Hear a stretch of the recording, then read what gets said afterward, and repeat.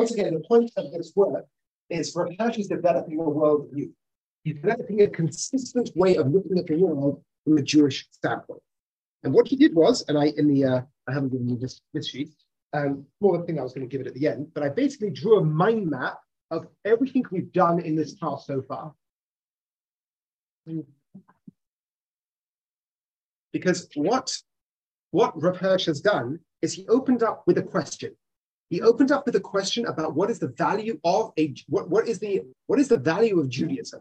And the way he answered that question was to ask the question about how is Judaism valuable to me is the wrong question. The right question is, what is Judaism trying to present? What is Judaism's own worldview from its standpoint? If I adopt, the way I phrased it here, if we adopt the Jewish worldviews, what do we see? And then looking at the world through those lenses, is that a worldview I want to adopt? Rather than looking at me and how Judaism is helping me in different areas of my life, what is a Jewish worldview?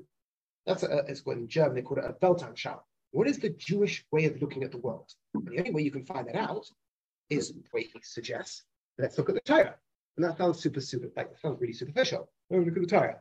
But he says, read the Torah as if it's talking to you about how the world really is. Even if we have to suspend your scientific mind or your historical mind, let's see how Judaism describes the world.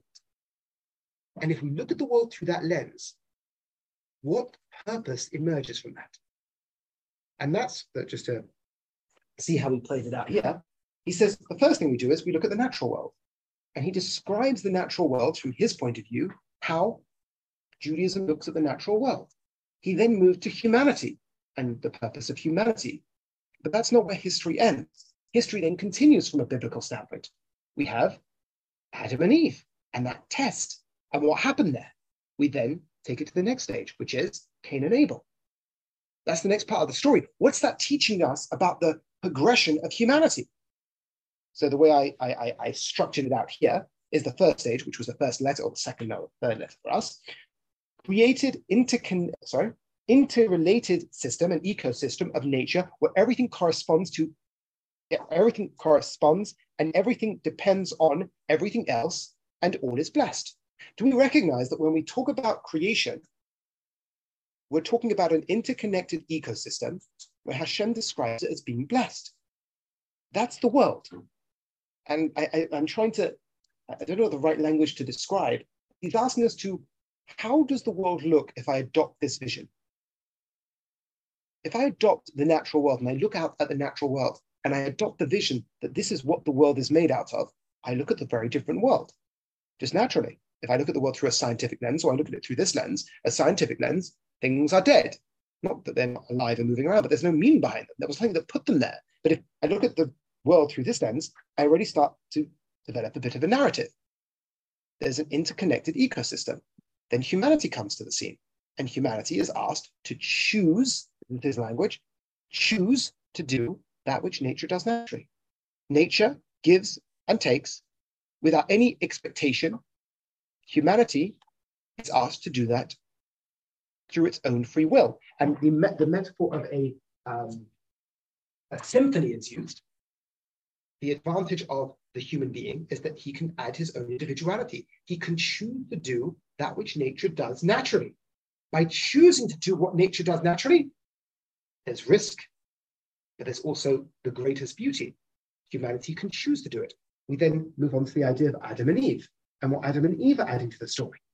The way I phrased it here, just to sideline before we got on to the next letter, man's uniqueness, the language is terrible, but we'll have to go with me. Man is unique. God requests that he chooses to do that which all does naturally, risk and greatest potential. And with the language that we use to describe this in the Torah is l'avda u'l'sham, to work and guard. That's the purpose of humanity. The purpose of humanity is to work and guard. That's how Rav Hirsch says, if I look at the Torah, that's the narrative it presents me with. We then have Adam and Eve that are told not to eat from a certain tree. And the principle that Rav Hirsch draws out of that is that the Torah is telling us not that everything is beautiful is good. If I only did the good because I found it beautiful, on some level, that would only be self-service.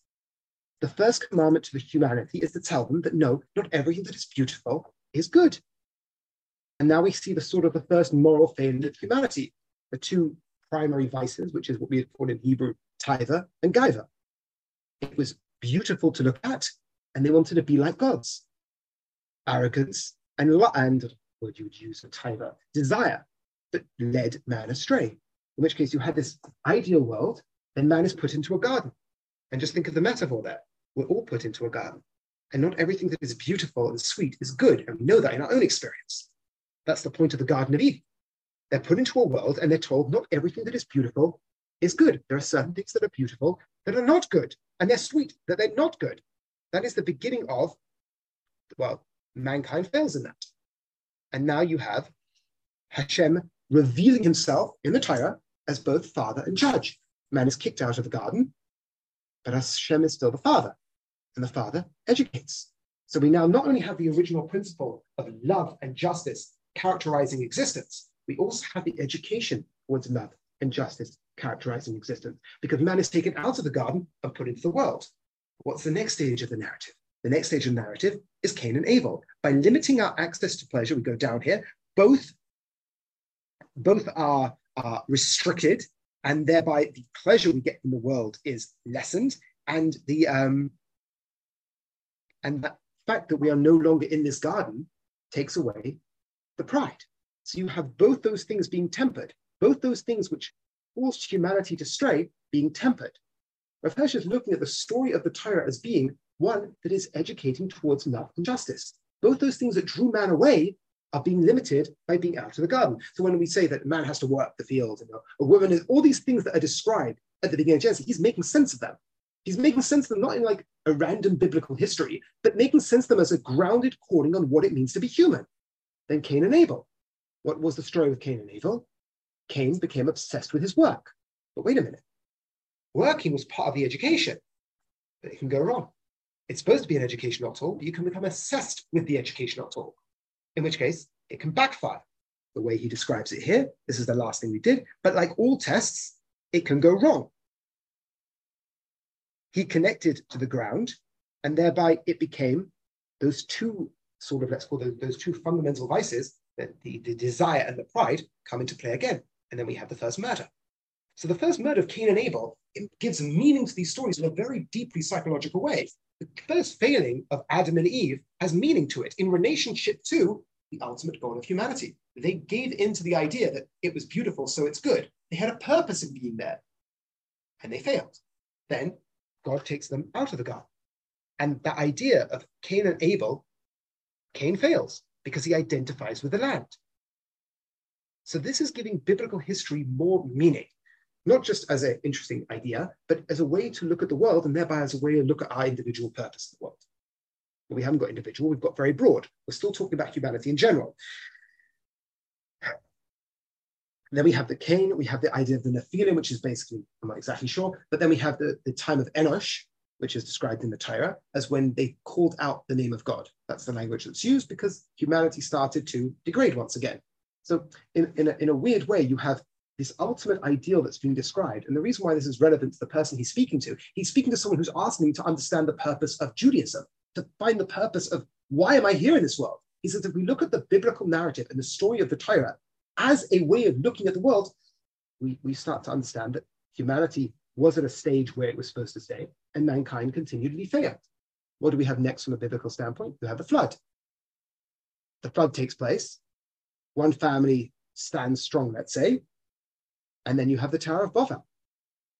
And at that point, things begin to change. Why did God split up the Tower of Babel story? That's what we're going to look at in this week's letter. The short letter, but it's just the precursor to the Jewish people. Because if I'm looking for the purpose of the Jewish people, there's a context to that question. Why do Jews exist? The way this is describing it is that it's not an ideal. Mankind messed up and continually messed up. Thereby, the concept of the Jewish people became necessary. In an ideal world, there wouldn't be a Jewish people. But mankind failed. Thereby, the concept of a Jewish people needed to come into play to draw back that original goal. Thereby, once again, we spoke about in this week's parasha, the idea of a kingdom of priests. What are we trying to draw people to? There is an ideal utopic future when a Jewish people say we're looking for Mashiach to come, It isn't a time when Jewish people become kings. It's a time when the world becomes united in relationship to Hashem. That's the calling of the prophets. What do you mean, united in a goal? It's taking us back to the original goal. The original goal is that we were all under Hashem. The Jewish people are there to educate humanity back towards that role, either, as we will see, through our actions or our history.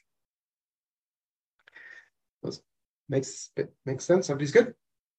It's a bit abstract, but let's just ground it in the actual the letter. So the letter, and now this is the seventh or sixth letter, I can't remember. The sixth or seventh letter, which is basically, he's continuing the story of history through the lens of adopting this to understand the purpose of humanity from Judaism's point of view. I'm going to read it, but my reading's not great, so if I read something that's not there, definitely correct me. The new generation, which should have learned to recognize God in holy and awe as judge. This was written a long time ago. The language is going to be slightly archaic. Master and Savior, forgot soon this lesson. In its pride, it desired to establish itself as masters upon the earth. He's relating to the Tower of Babel. He's making the story of the Tower of Babel rather than an interesting biblical lesson. He's saying, I'm trying for this conversation to look at the world as if that actually happened. Do you see what I'm saying? When I say as if it actually happened, adopt it as it actually happened, and it's part of the story of humanity. And thereby you look at the world through a different lens.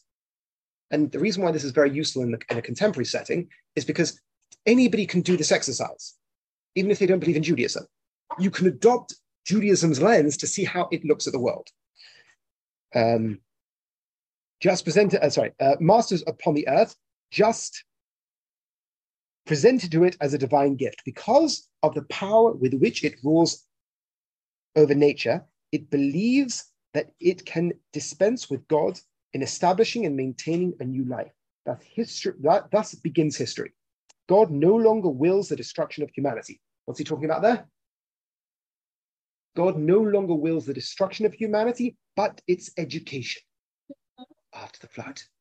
Excellent. Now, once again, that makes that flood story meaningful. And a person can ask the question, like, what, didn't God know that would happen? Right, that's a good question. But this is how Hashem is presenting the world to us. Hashem destroyed the world because it was so corrupt. But now the goal has changed. It's not destruction and start over, it's education towards the ends. By experience, he desired to train mankind to the knowledge of themselves and of him. Humanity must not sink again to deep degradation of the perished generation. Men must be dispersed. Okay, why? Now he's going to make that, once again, the reason why time is so profound, that dispersion is going to play a part in the education of mankind. It's not just God punish them. Okay, that's how we learn it as kids. But no, how is that related to the actual education of humanity? Lest the human species slowly spread over the earth and form a single family, and the corruption of one part be quickly communicated to the whole. They must be dispersed in order that mankind may rejuvenate itself from its own midst. And when one race has gone through the stages of the sinful illusion, which weaken and corrupt mankind, and it's, what does that say? Elevated, exhausted, and unfit for the divine purpose, it shall yield its place to a stronger, heartier race, which shall begin a fresh, purer life. What's the purpose of history at this point? History shows Hashem split up the world. Why? Because that's a step towards the education of mankind. Because if mankind is all one, then there's no possibility of rejuvenation. If I'm not starting the story over again, and I'm just the way the Torah describes that Hashem is going to educate mankind towards a better place, mankind can't all be in the same place. Dispersion becomes necessary. Rejuvenation is only possible if you have desperate parts. You can't rejuvenate if you're all within the same family, because one form will affect everything. Or one corruption, as he says, affects everything. Hence, dispersion becomes a tool in mankind's education. It becomes part of the education of mankind rather than just a punishment. Punishment is so arbitrary. There's a purpose to the dispersion. It allows us to look at biblical history through a new light. And the rejuvenation happens when mankind splits up, and the splitting up with mankind allows each stage to go through its height and its form, and another thing to take its place. But he's going to make more sense of it. Mankind must be scattered. must distribute itself amongst the different regions of the earth in order that the most divergent and contrary faculties of the human mind may find in nature needed opportunities for development, in order that the experience become full and complete. So he's drawing the idea that different places have different educational values. The person from France will grow up in a different way than the person from Zimbabwe, and they will add something to the human story. It's not random and it's not meaningless. There's a purpose for where, and we experience this. Different people of different climates have different perspectives. It's not like which one's right and which one's wrong. There's often different perspectives that are needed in a full-bodied humanity. In order to render the plan of education possible, the earth will reconstitute after it has been laid to waste and desolate, diversified as regards its soil and climate, the diverse into various continents and lands, by seas and rivers, by mountains, by deserts. This diversity of the earth was by the divine plan intended to profoundly influence man, vainly fancying himself master of the earth, and to affect even to their most innermost characteristics, his body, his opinions, his habits, his passions, and his language. Thus, should a broad and, help me here, experience become possible.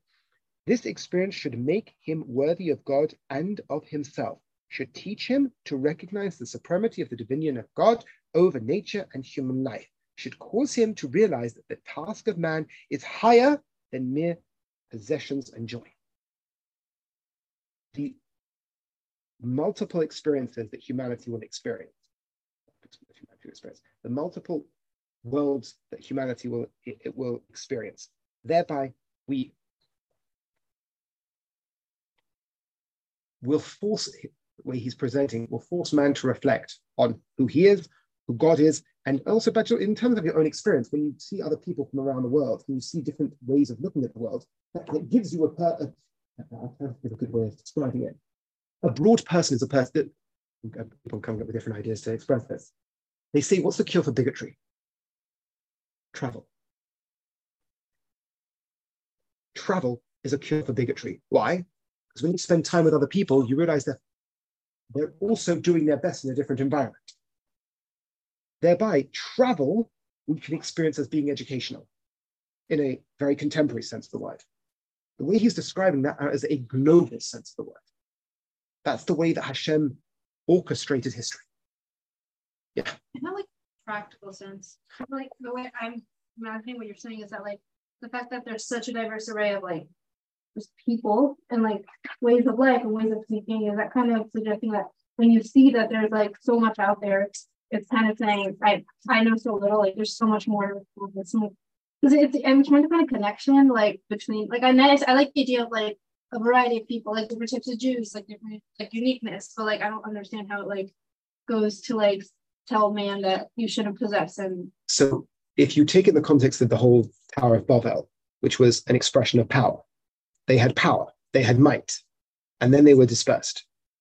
In that context, it makes sense that the dispersion was a reaction to this obsession with power. And thereby, what happens when you are dispersed and you're fragmented, you don't have that power. So I suppose that's the relationship, the idea of power being the ends. But I think he's going to develop, I hear the gap that you're talking about, the gap between how does this dispersion relate to the education? How does the dispersion relate to the idea that I recognize that power and dominion isn't the answer? He's going to develop that because he's going to look at not only the idea of that this happened then, but this becomes a tool of history, a tool of education in history. So from this time on, nation after nation enters the arena of history. Now he's looking forward. If we look at history and existence as being an education of mankind towards those principles that he opened up with, which was love and justice, the education of mankind back towards that original state. If the original state was one of love and justice, that giving and that structured order, which we call justice, and that reciprocal giving, which we call love, which we're supposed to mirror in humanity, which we're supposed to mirror the natural world as human beings. History educates towards that. How so? Some new capacity, each presents some new power, some new capacity of the human intellect, meaning once again, also recognize the universality in which he's speaking. Every nation has a value. He's not being ethnocentric here. There's a purpose and a value of every nation that comes to the scene. The Romans, the Greeks, the Phoenicians, there was a purpose to them. One of the questions that the person asked when he opened up his complaint was, from a Jewish standpoint, like, look at all these other nations, what they've done. No, from a Jewish standpoint, there is a value to the nations of the world. Chochmah b'goyim tam, we call it. There is a value to what the nations of the world give to humanity. Using their faculties in battle with nature and with each other for the purpose of obtaining wealth and enjoyment, gladly would nation retain for all eternity what they have thus gained, but a higher hand upon which the conditions of their successes are dependent dashes what they thought indestructible by a slight breath of divine potency into ruins. And before the eyes of wondering humanity, it brings to pass from unnoticed trifles the most tremendous result. When people have succeeded in climbing to the summit of masteries of greatness, in this very greatness, nay, even because of it, it crashes them down into destruction and forsakes the sphere of the activity for similar attempts of the succeeding generations. What was he saying? What happens in history? What's the cycle of history? You have really great successful nations, but they'll... And it's not they get up, and his point is it's because of the success. Yeah. There's many examples in history and the terrifying things that could be happening in the West today. When nations reach to a pinnacle, it's because of that pinnacle. When they get to that stage, they then crash. Wow. So the practical answer is that when a nation becomes super affluent, bizarrely enough, they open themselves up to fragmentation. They lose their values. They become obsessed with wealth. They become obsessed with power and things, and thereby they become corrupt. And when they become corrupt and obsessed with power, they ignore the lower levels of their society. Is that what happened in Greek? It seems to be able to happen. The best example is Rome. There are plenty but why would others, why, in terms of the Greek, for example? Well, how did the Greeks fall? Yeah. Was it to do with this? Well, it depends how you, I'm not exactly sure from the historical standpoint what caused the downfall of the Greeks. It's all the Romans seem to have taken over. But a point where a nation becomes powerful, it sort of eats itself up. The Romans became corrupt. Not the Romans became corrupt. Rome was massive. But if people talk about what was the cause of the downfall of Rome, you might say Christianity, but one of the causes of the downfall of Rome was because it came so affluent, in which case the heads of the society became corrupt. And the heads of society become corrupt, they start ignoring the lower parts of society, which creates a massive imbalance, which eventually causes its downfall. Throughout history, this is a lesson we know from history. You'll start to see what the value of the Jewish people will be in this conversation. A trend in history is that wealth and power won't cause your survival. It won't keep you going. What is the only nation in history that kept going? And was it because of wealth and power? So if we look at the Jewish people, once again, using the idea of an educational tool, he's not brought this up yet, he's going to bring that up in the next letter. What's the purpose of the Jewish people? Even if you aren't doing your job as a Jew, you're demonstrating by your mere existence, power, might, and stuff don't hold you through history. Everything becomes either, and thereby when we start talking about the mitzvahs in the Torah, we'll start talking about the idea how either the mitzvahs in the Torah are living out love and justice in the world, or they're educating towards love and justice.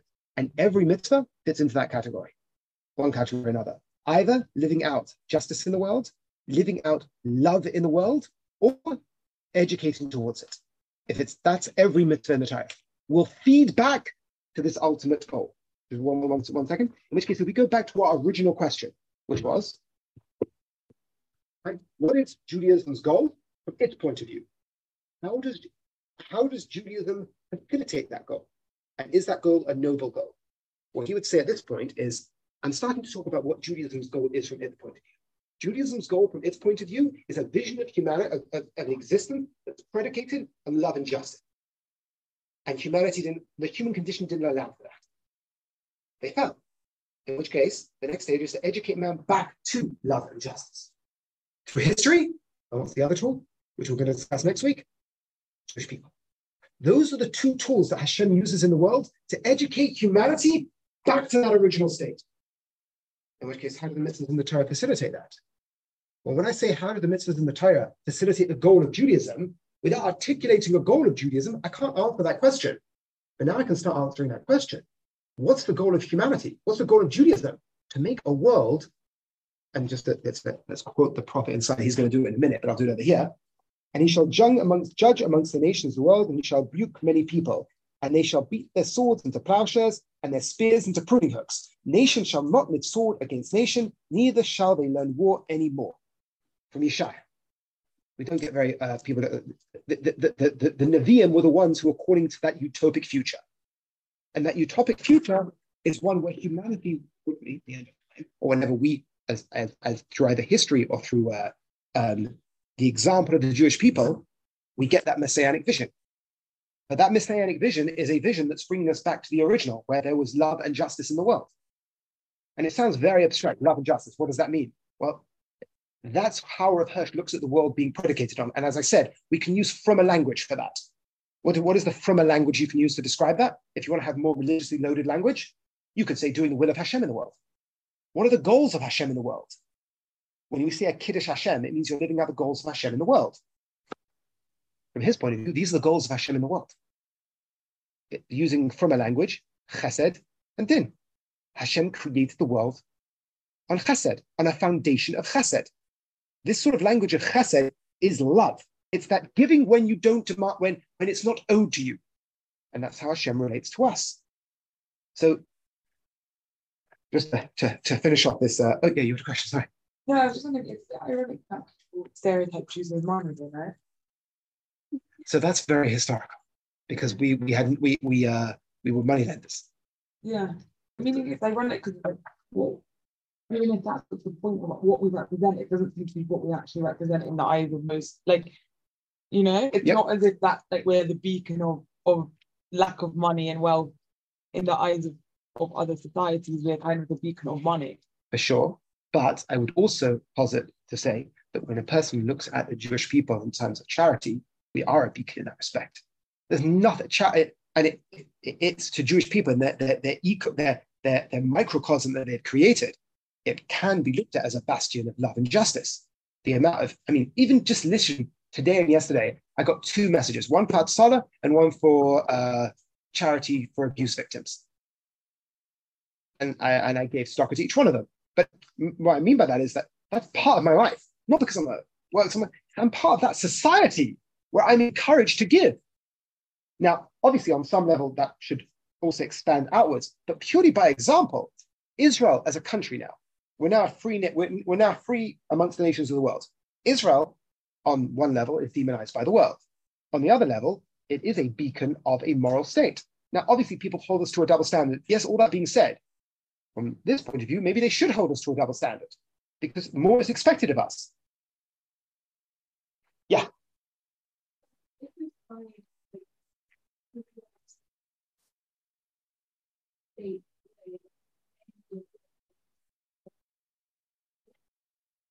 Yeah.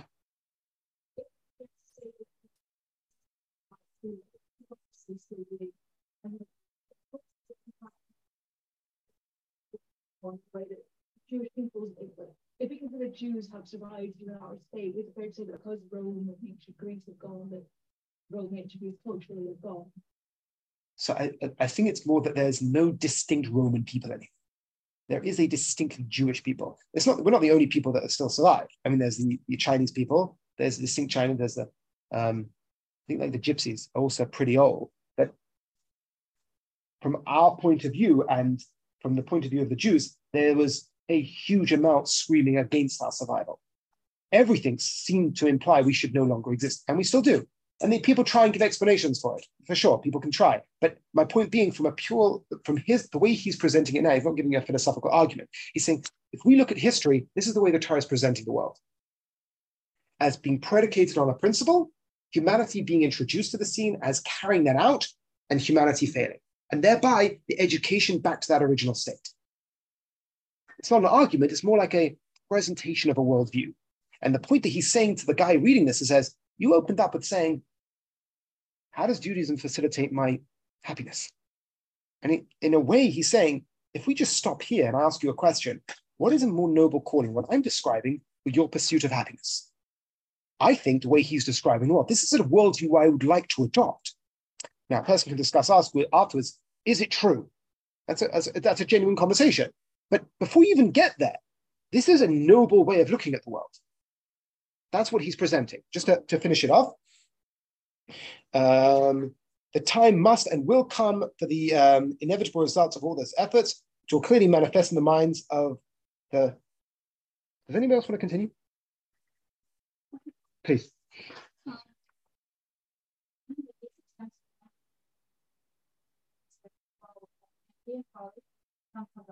Hevel, yeah? Instructed the book of history as judgment by human possessions and greatness, and crushed all the edifices of violence and the schemes of materialistic planning. When only that permanently endures, which men have based upon God revering righteousness and love, after mankind, which had in strange delusion placed all creatures and even man himself upon the throne of the Most High, has learned in the destruction of human ambition the nothingness of his puny rivals of deed, and lives to die unobscured by superstitious veils of all one, and comprehends against true human greatness, to which wealth and lust are but means, when this knowledge, this sentiment of a united humanity, when men are right for the question, not what should we do in order to be happy and blessed, but when we are happy and blessed, when we bear the fullness of good in our hands, what shall we do with this blessing? And then that's where he quotes Yeshaya, and then the mountain, at the end of days, the mountain of the Lord will be firmly established among the peaks of the mountains and borne by the hills, and to it all people shall stream. And there shall go great nations and speak, come, let us go to the mountain of the Lord, to the house of the God of Jacob. And he will teach us the ways, and we shall walk in his path. That's the vision. That's the way Rav Hirsch sees the natural world and the purpose of humanity in history and the ultimate goal and where humanity is going. But then we have a question. That's not the end of the story. The story didn't end with the Tower of Babel and nations rising and falling. We have the introduction of the Jewish people into history. How does that make sense? And how's that part of the conversation? Then the next part of the conversation is, what is the Jewish people in exile? And then he opens up with the discussion of the mitzvahs, fitting each commandment in the Torah into this framework. And thereby you have a holistic worldview. You have the world, the way I described it last time is that what they call a worldview attunement, where your way of looking at the world is in tune with what you're doing in the world. When you say a bracha, when you light candles, when you separate challah, it fits into the framework in which he feels the world is. The world isn't this foreign place that I am acting in. It's part of the story. Same way a football player isn't in a random place. He's in a football pitch. It's a football player. Yeah. So I feel like because he can't advocate for every single mitzvah that there is, maybe like... No, he does. Not in here, he does. Not in here, he doesn't. Every single... I'm up in my podcast, I'm up to mitzvah 42. And guess what it is? Guess what it is? Mice. How boring. Not boring. Because out of the 6 categories of commandments, Trumas and Maestras, like, that's really boring, but who cares about that? From his point of view, it's one of the most profound educational moves that the Torah has. There are 3 points of Maisa we give. Maisa Rishon, Maisa Sheni, and Maisa Ani. 3 ways that we can misuse our stuff. We can misuse our stuff spiritually, we can misuse our stuff physically, and we can misuse our stuff in relationship to other people. How do I misuse my stuff spiritually? Disregard it for my spiritual purpose. How do I misuse my stuff physically? Either I indulge in the physical, or I withdraw myself from the physical in a spiritual way. How do I misuse my stuff in relationship to people? I don't give it to anybody. I'm a miser. Miser Rishon goes to the Kohen. That takes care of my spiritual life. Miser Sheni, I eat in a state of sanctity in the temple. And lastly, Miser Ani, I give to the poor. Do you see how it fits in to the education towards love and justice? And thereby, as an individual, I embody that in how now we don't bring Maisa anymore. We don't do it quite like that anymore. But we do Challah. And that was last week. Like, also, I feel like sometimes when maybe it's because I don't have anything very encompassing knowledge before, and like, because I'm very limited in what I know. But like, sometimes it's like you're hearing, or like random, or like, just like random pieces of Torah where it's like, what do I even get from this? Like, it's kind of just like clarifying what happened. It's just learning for the sake of Torah, which I think is beautiful and because that's what God commanded us. But like would Rav here say like even those, like I don't know. I don't know if you would look at it that being that. So the purpose of Talmud Torah from his point of view is also going to be a bit different. He's not going to look at like reading Torah as being particularly valuable. It doesn't have an integrated purpose to it. You're not just reading stuff. It has to be a purpose to it. But I think most people would say that like, reading stuff isn't going to be particularly valuable, unless, of course, you're educating yourself towards learning, to be able to act as a Jew in the world. So it's a more complicated conversation about the purpose and the value of Talmud Torah. But yes, you're going to go to Shiurim and you're going to hear people say things that are going to go in one ear and hopefully fly out the other ear. It's called, I think the better way I phrase it is, I nicked this from someone, but I don't know who I nicked it from, called it a Dvar Torah culture. You heard that?